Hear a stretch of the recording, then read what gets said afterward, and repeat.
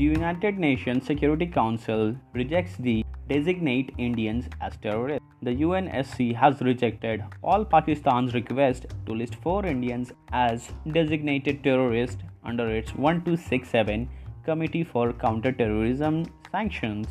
United Nations Security Council Resolution 1267 Sanctions Committee.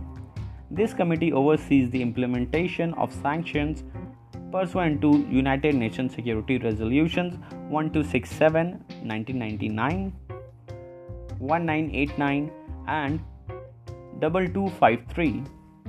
It was adopted unanimously on 15th October 1999.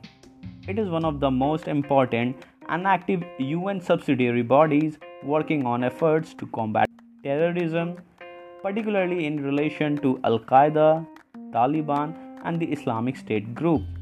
It prepares a consolidated list of people associated with these organizations. It discusses UN efforts to limit the movement of the terrorists, especially those related to travel bans, the freezing of assets, and arms embargoes for terrorism.